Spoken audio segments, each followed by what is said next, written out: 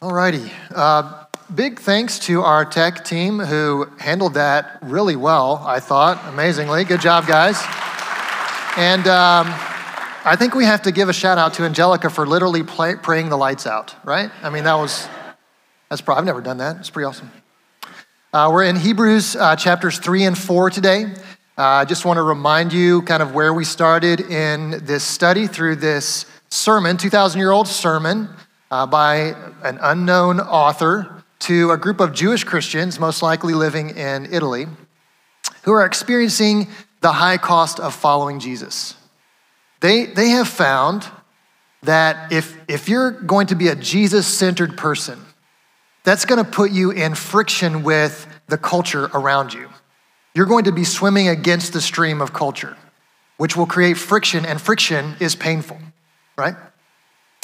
And that pain sometimes is so intense that it causes people to let go. The easiest thing to do when you're swimming against the stream and you get tired and it's painful is just to stop swimming and drift.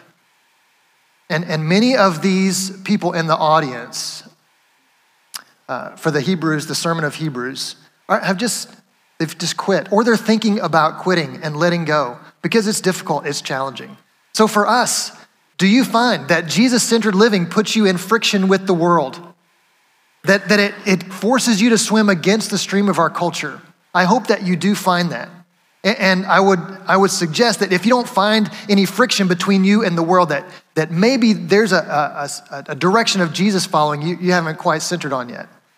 It puts us in friction with the world, and that friction is painful. So I would ask you, is that pain impacting your faith in any way? Is it causing you to tighten your grip on Jesus and say, I am not letting go of the one thing I know to be true and right?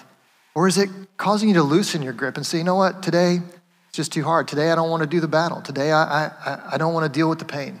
Today I'm just going to go with the flow. Because the preacher understands that and has a word of encouragement and hope for you. So as we begin in chapters 3 and 4, did I get louder? Was that me? Okay. I want to talk about the opening of chapter 3 and how this introduces sort of a concept I think we need to talk about just for a minute. In the beginning of chapter 3, we see a comparison between Jesus and Moses. In chapters 1 and 2, there was a comparison between Jesus and angels, and the preacher showed how Jesus is superior to angels, that Jesus opens the way for us to the Father. We can go directly to the Father through Jesus, and we don't need to go through angels. And now he's going to address Moses and say, Moses is the hero of the Jewish faith, right? Moses is the one who spoke face to face with God. Can you get any closer than that? Speaking face to face with God. And the preacher is going to say Jesus is superior to Moses. Moses was a servant. Jesus is the son. Moses was a part of the house that God had built. Jesus is the builder of the house.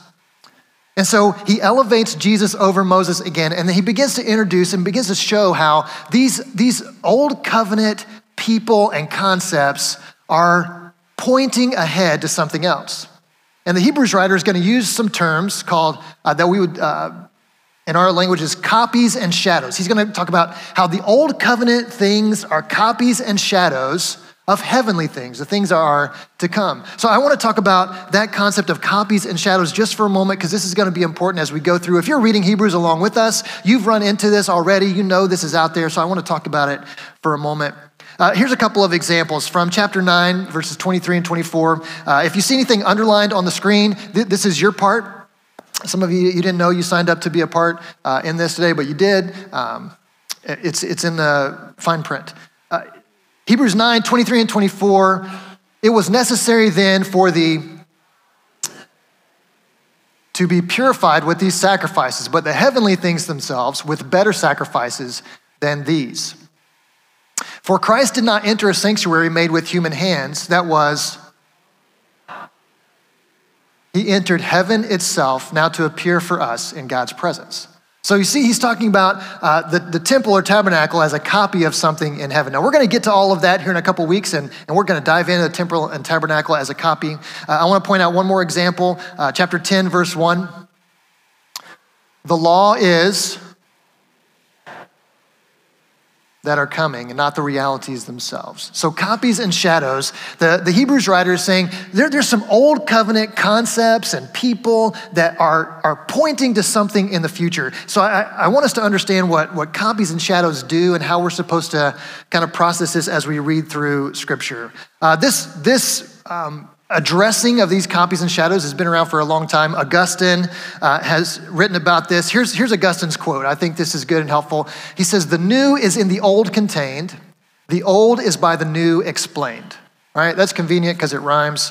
I like that. The new is in the old contained. The old is by the new explained. And that's kind of what the Hebrews writer is doing. He's showing us that there are some elements that God built into the old covenant that were designed to accomplish two purposes. One is to allow the people of that time to look forward to what God was going to do.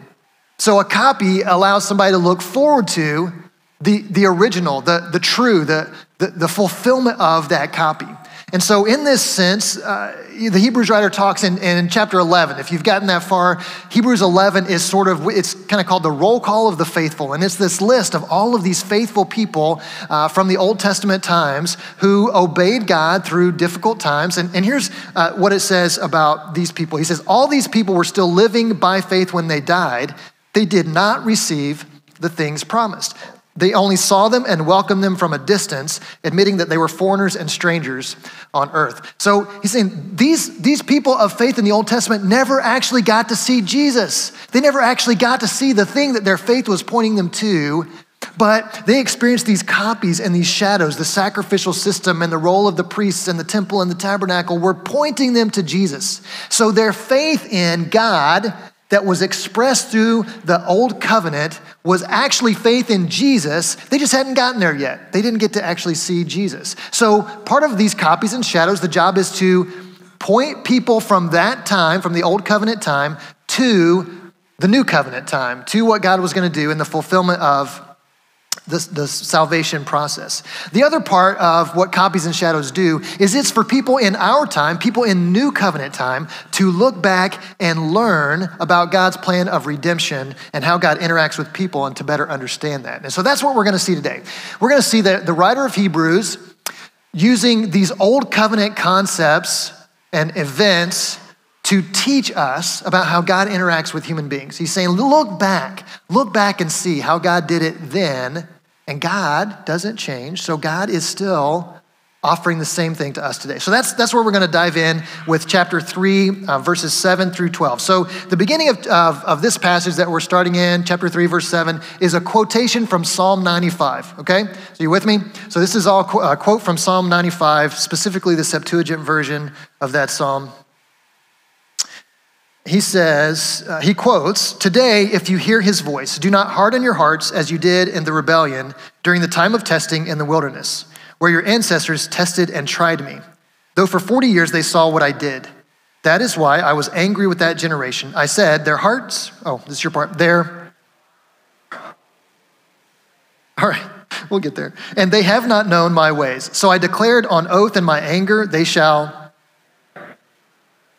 see to it, brothers and sisters, that none of you has a sinful unbelieving from the living God." Okay, so that last line was not a quote from Psalm, it was the Hebrews writer following up from that. But this quote from Psalm 95 is an explanation of what happened in the time where the Israelites were wandering in the wilderness. And so we've got 3 time periods going on here. So we've got the Hebrews writer pointing back to Psalm 95, and Psalm 95 pointing back to the wandering in the desert, where the Israelites were on their way to the promised land.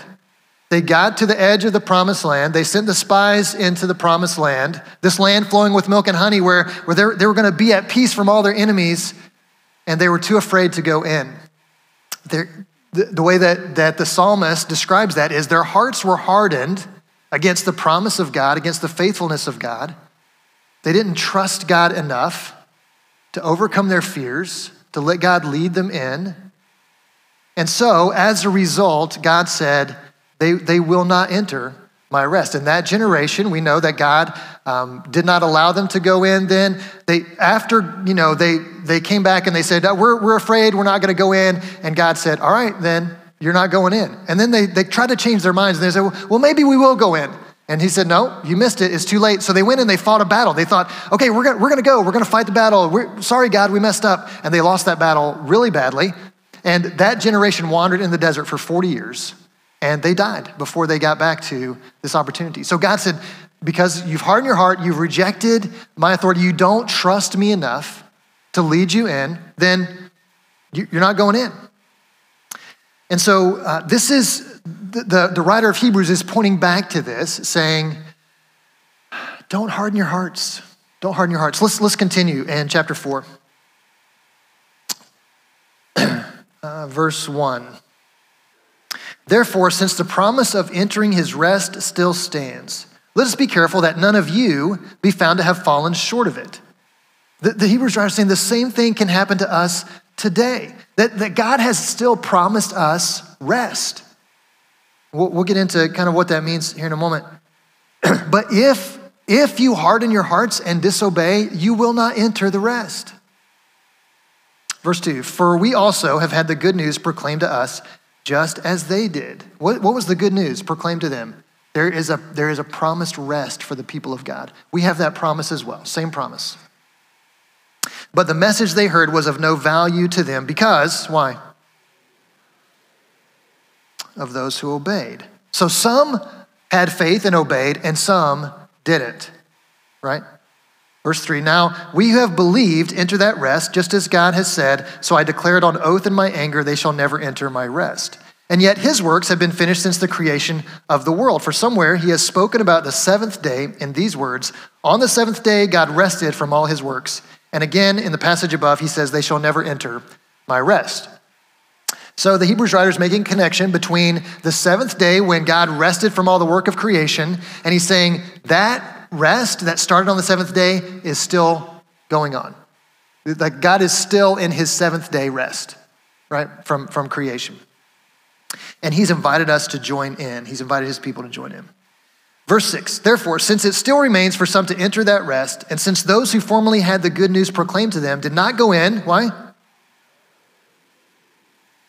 God again set a certain day, calling it today. This he did when a long time later, he spoke through David, as in the passage already quoted, today if you hear his voice, do not harden your hearts. So he's reaffirming this invitation still stands. As long as it's today, there's still an invitation for you and for me and for everyone on the planet to accept God's invitation into his rest. Verse 8, for if Joshua had given them rest, God would not have spoken later about another day. Ready?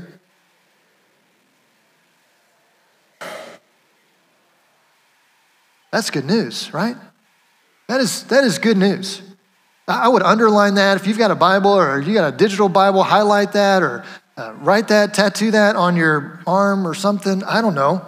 There remains then a Sabbath rest for the people of God. That's you and me. If you put your trust in Christ for your salvation, you're the people of God, there remains a Sabbath rest for us.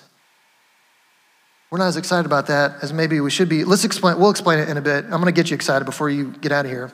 It's going to be a requirement. We're going to lock the doors and you can leave when you're excited.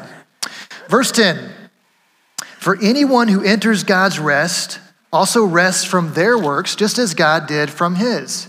Let us therefore make every effort to enter that rest so that no one will perish by following their example of disobedience. All right, let's unpack what is the promise of rest for the people of God. If this is supposed to be good news for us, let's unpack this and let's dive in a little bit. So this series is, it feels to me, and maybe you're experiencing this if you've been here the last few weeks, feels more like a Bible study than a sermon series. We're digging pretty deep. We're going, a little further down into the text than we normally would on a Sunday morning. And for many of you, that's not what you signed up for. You didn't sign up for a Bible study on Hebrews. You just want to come and hear a sermon, and hopefully he'll say something funny once every half hour, and then we can go, right? Here's why I want you to lean into this deeper study. I've talked to many faithful followers of Jesus who just say, I'm not a deep person. Like I don't want to go deep. Like let's just talk about real life. And if that's where you are, I would say, listen, this is real life. Okay, this is as real as it gets. And if you are a person who is in the direction of Jesus-centered living, then you are experiencing friction with your culture. It is putting you in conflict with the way of the world. And that conflict is painful. It should be painful. If you're not experiencing any pain from following Jesus, you're not doing it correctly. It should be painful. And that pain is going to make you question whether it's worth holding on to Jesus or not. And this is exactly what this Hebrews writer is trying to talk to us about. Like, here's why you should hold on. And he's going to talk about this promise of rest as a reason to hold on to our faith when we come into conflict with the world around us. Okay? So that's why it's worth digging a little deeper here as we go through this series. So I want to talk about the layers of meaning that we see in the concept of rest in these passages. So the first layer is rest is the promised land. The promised land is a geographic place. It's not Narnia. It's not a mystical, magical. It is a geographical. The boundaries are well defined in Scripture. I mean, he talks about you go to this river and to the sea, and north it's here and south it's here. It is a designated geographic place. That's the place of rest that God promised to his people. He said, when you get to this place, in the book of Deuteronomy, is all about how to live in this land that God has given you. And there's a lot of good that's coming their way being in this land. It's the place where they're going to establish themselves as the people of God and experience his presence right there among them and be at peace from all their enemies. It's a beautiful place. Do you have a place where when you're there, it feels like the peace of God? I do. I have a place, it's called The Close. It's in southeast Kentucky. I got some pictures of it we'll show as I talk through this. And I've been going to The Close for 25 years. And the driveway to The Close is about 2 miles long on a very small and windy road through the forest. And so it takes a while, it takes several minutes. And when I turn onto that driveway, I start to feel my heart rate slow down. I start to feel my shoulders relax, my breathing slows, because I know what's ahead.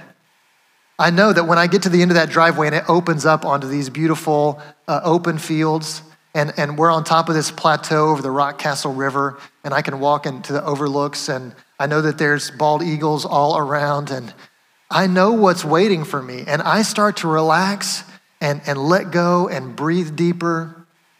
I also relax because I know the experiences that I've had in this place. Times of silence and solitude where I've just been able to just be with God and to talk to him and to hear from him in significant ways. It's a promised land kind of place for me. And I anticipate every opportunity. I got to spend 4 days there at the beginning of my sabbatical. And it's something that I anticipated. I looked forward to that just as much as I did going to Israel. I looked forward to going to that place of rest because it's a geographic place where I experience the presence of God. I hope that you have something like that, but that's one layer of meaning for the promised land. It's a geographic place where God was going to be with his people in a special way. The second layer of meaning is that the rest means the peace of God. And this is a state of being more than a place that you go. This is a state of being. It's a state of being in right relationship with God, with yourself, and with others. The peace of God is a state of being in right relationship with God, with yourself, and with others. This is why peace is so difficult for us to experience in this world, right? Usually we can get 1 out of 3 of those on a given day. Maybe if we're having a great day, we'll get 2 out of 3 of those. How often do you get 3 out of 3 of those? Where you're in right relationship with God, with yourself, and with others. And that is a state of peace. That's what we were made for, and that's what God has invited us into. That's going to be new creation. New creation, we're going to be in right relationship with God, self, and others. We're going to be at peace. And we get to taste that every now and then here. And I think the place I see it most often is in babies. Oh, I love babies. Bring the babies out. This is a baby in a box, and this is a baby at peace. Babies are not always at peace, right? But when they are, it's true peace, isn't it? They are in right relationship. This baby in a box is Lila, and she is in right relationship with God, herself, and others. She is completely at peace. You can see it in toddlers when toddlers are playing sometimes on their own. You can see it in a child on a swing, just swinging back and forth and smiling. That's what I want. I want that childlike peace, right relationship with God, self, and others. And this is what God has invited me into. This is the peace of God. This is the promised land. This is rest. The third layer of rest that we see here is God's Sabbath rest. God's Sabbath rest is what's talked about here. That on the seventh day, after God had created the world and everything in it, he rested from all his work. And that Sabbath rest for him is ongoing. It's eternal. If you read in the creation account, every day has an evening, right? God does this thing, and then there's evening, and there's morning, and there's a new day. The Sabbath rest doesn't have an evening in that account. It doesn't end for God. He's still in this day of rest. So this is an eternal reality where we get to experience the peace of God uninterrupted forever. That's what God has invited us into. And so the Sabbath is supposed to train us. So Sabbath, then, God instructs his people to take one day a week, and this is the Sabbath, and you rest from all your work and you don't do anything. And there's a specific purpose for Sabbath. It's practice for this eternal reality of the peace of God that we're gonna get to experience when Jesus comes and makes all things new. So the Sabbath is supposed to train us to anticipate this rest that God has prepared for us. So when we think about what life will be like in the fully restored kingdom of God, when Jesus comes and makes all things new, we should be able to compare that to our Sabbath practices here on earth. Now, we don't, in our tradition, we don't do a strict seventh day, Saturdays, and you don't do any work, and you're just with your family. But man, I think we should lean into this a little more than we do. I think we should practice Sabbath. We need to find ways to set aside time where we rest from our work. It's not about avoiding productivity. It's about placing productivity in the right order. It's a joyful result of our identity and our value to God. It's not a measurement of our value. So when it comes to this rest and these three layers of meaning, the preacher has two words of warning for the people. First word is, don't miss it. Don't miss it. You're like, well, I'm not gonna miss it. I got baptized. I'm not gonna miss it. I go to church sometimes.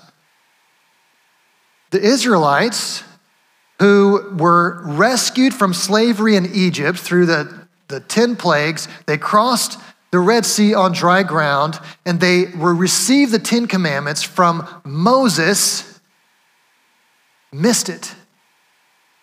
They thought that just because they were Israelites, they were automatically in.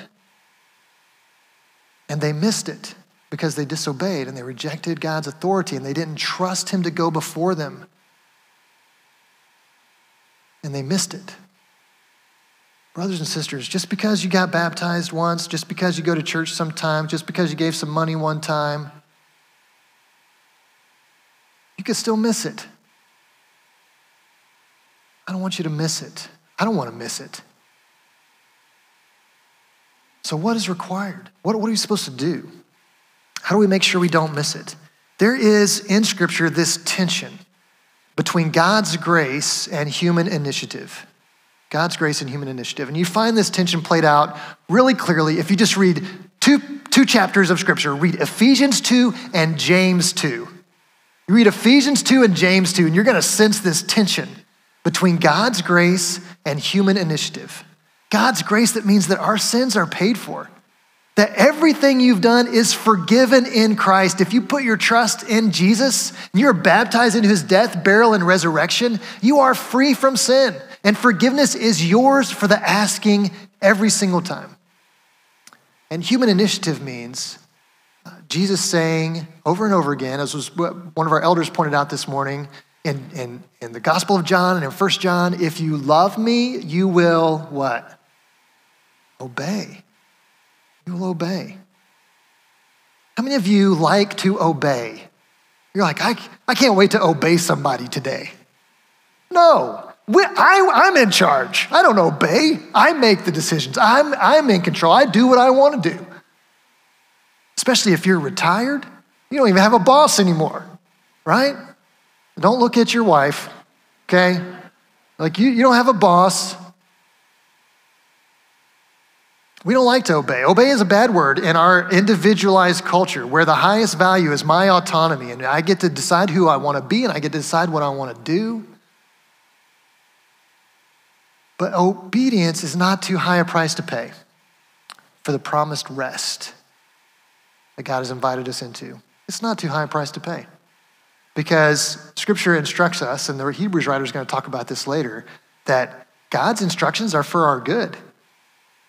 They actually they're good for us. When we obey God, it's good for us. It's the best way to live. It's not harsh and oppressive. So the Hebrews writer is saying, don't miss it. They missed it because they disobeyed. They didn't trust God. They didn't want to submit to his authority. They weren't convinced it was what was best for them, and they missed it. So that's one warning. And the other warning is, don't think it's too late. Don't think it's too late. He keeps saying this today if you hear his voice. This is from Psalm 95. He repeats this a couple times. Today if you hear his voice, today if you hear his voice, today if you hear his voice, don't harden your hearts, just obey. Don't harden your heart, just obey. And his point is every single day you have this choice. Every single day that you wake up and you take a breath, God is inviting you to trust him. God is inviting you to anticipate the promised rest. And every single day you have a choice to obey or to not obey. Until one day, you're not gonna have it today. You're only gonna have it yesterday. There is a limit on this. As long as you're alive and drawing breath, the invitation is there for you. It's never too late. It's not too late. There are not too many bad things you've done. There are not too many mistakes you've made. There are not too many years that you've gone spiritually stagnant. It's never too late. Because today, if you hear his voice, don't harden your hearts. Just respond with humility and submission and love and obey your Creator. Because here's the promise, and this is the good stuff. Rest is coming for the people of God. Rest is coming.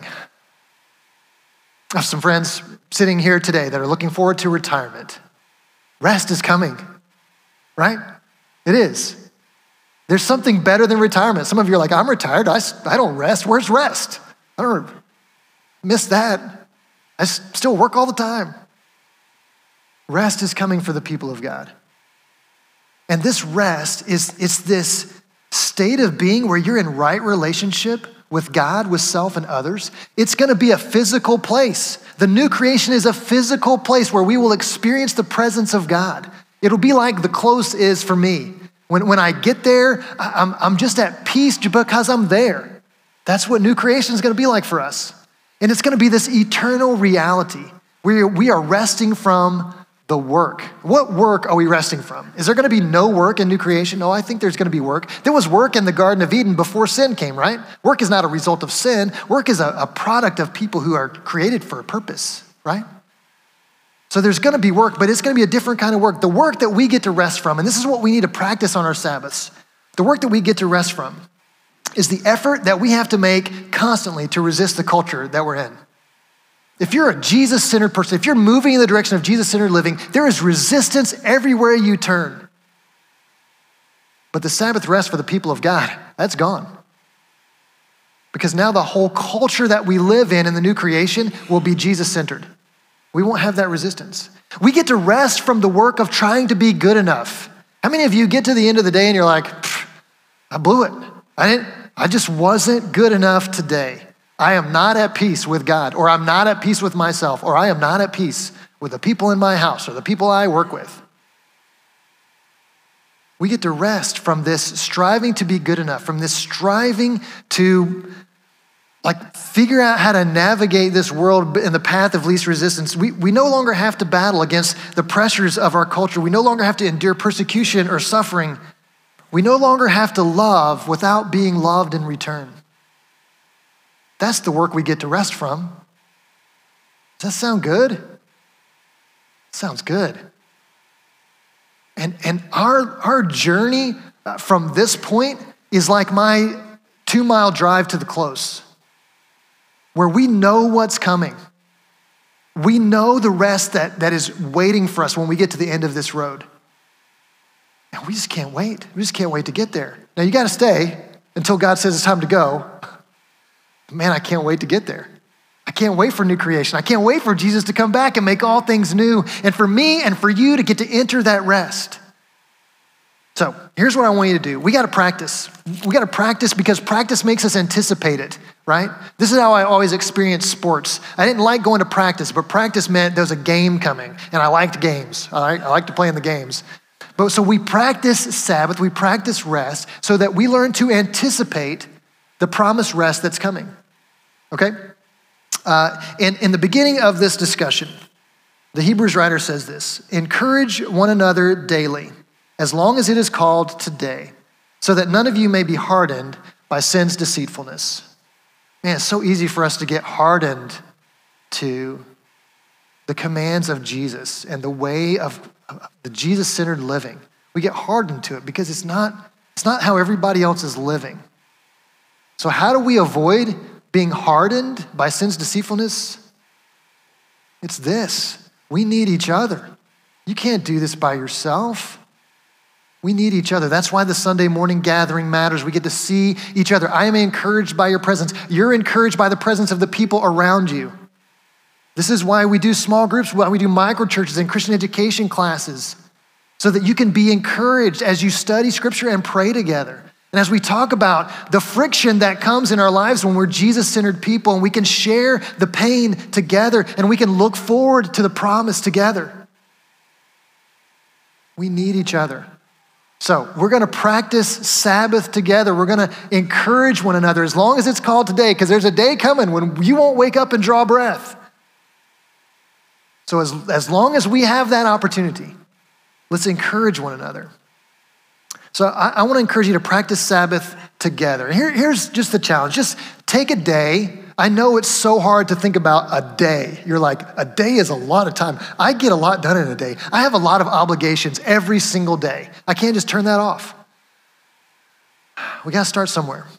I want to challenge you to find a space of at least a few hours where you can spend at peace. You can step away from responsibilities and obligations. You can step away from your phone. You can step away from your email. You can step away from distractions and spend time with Jesus-centered people, with people around you. Maybe, hopefully it's the people in your home. Maybe it's the people in your family. Maybe it's the people in your neighborhood or in your small group, where you can just spend time resting from the work of striving to be good enough, from the work of trying to prove yourself, from the work of hiding who you really are, from the work of dealing with your fears. You can just lay all that down and rest together. Would you practice Sabbath? I just want to encourage you, especially if you're already in a small group, if you're already in a microchurch, this is going to be the challenge for your microchurch this week, is to talk about how can we practice Sabbath together and come up with a plan. If you're not in a microchurch, you have people in your life, you've got friends, you've got other people that love Jesus. Get together, sit down at lunch together today and say, could we figure this out? Could we work out 6 hours? Could we do 8 hours? Could we do 12 hours? Could we do a whole day where we just rest from striving, from our obligations? We put down the stuff that distracts us and we just experience the peace of God. That's not gonna be easy. Again, this is a prime example of how Jesus-centered living is gonna put you in conflict with our culture, because our culture prizes busyness and values doing stuff. But the rest that God has promised for us is not about busyness and doing stuff, right? It's about experiencing right relationship with God, self, and others. So the challenge is practice Sabbath this week. Come up with a plan and a time and set aside some time. Start where you can. If it's just a few hours, start with that. Because it helps us anticipate what's coming. I think sometimes our world, I know there's a lot of problems in our world, but there's a lot of conveniences in our world too, right? I mean, we have, how many restaurants did I go to this week? This is stupid. Our kitchen's broke, so I have to go eat. But it's so good. Like, I love going out to eat. I do. And there's so many things. I get to watch baseball pretty much whenever I want to. There's so many good things about this world. I won't even talk about Oreos and M&Ms and all the things that are great about this world. And sometimes we get so wrapped up in the good things of this world that we forget that heaven's better, that new creation is better, that the promise of God, this world can't hold a candle to what God has offered to his people. And we need to learn to anticipate, to look forward to new creation and the return of Christ. Pray for it to come and lean into it. Practice what it's going to be like. Because here's what I'm convinced of. And this is for you. I hope this is something that will be good and healthy for you. But I'm also convinced that the world around us, people who don't know Jesus, are desperate for peace. And they need to see some human beings out there showing them that it's possible, don't they? And showing them where to find it, right? Who's going to do it? Who's going to show your neighbors that peace is possible? Maybe that's why God put you where you are. Who's going to show your coworkers that peace is possible? Maybe that's why God put you in the job that you have. Who's going to show your family members that peace is possible? Maybe that's why God put you in that family. If we learn to practice this and experience it and anticipate it, then we get to give this gift to everybody that we run into. And the gift is the good news, that there is a promised rest for the people of God. Let's pray about that together. Would you stand? We're going to close with just a word of prayer. I want to invite you to pray that God would work in your hearts to find a way to practice Sabbath this week, to practice rest. And I know for many of you, you're like, well, I don't do a whole lot. Maybe if you are retired, you're like, I don't do a whole lot. But how often do you take time to intentionally step away from obligations and distractions and whatever else is going on just to experience the peace of God? I just want to invite you to do that. Let's pray about that together. Father, thank you for this promise of rest that's coming. And it's a little frustrating for us sometimes, God, because we're not there yet. We don't get to just stop everything. But you have given us this way to practice. And so I pray that we would take that seriously and take it as a gift, that we would practice rest. And we would do it in a way that honors you and honors the people around us. And that ultimately, God, that through our experience of your peace in our lives, that we get a chance to bless other people who don't know you and don't know Christ. And we get a chance to show them that there is a peace for the people of God. Would you do that in us and through us, Father, to your glory? In Christ's name, amen.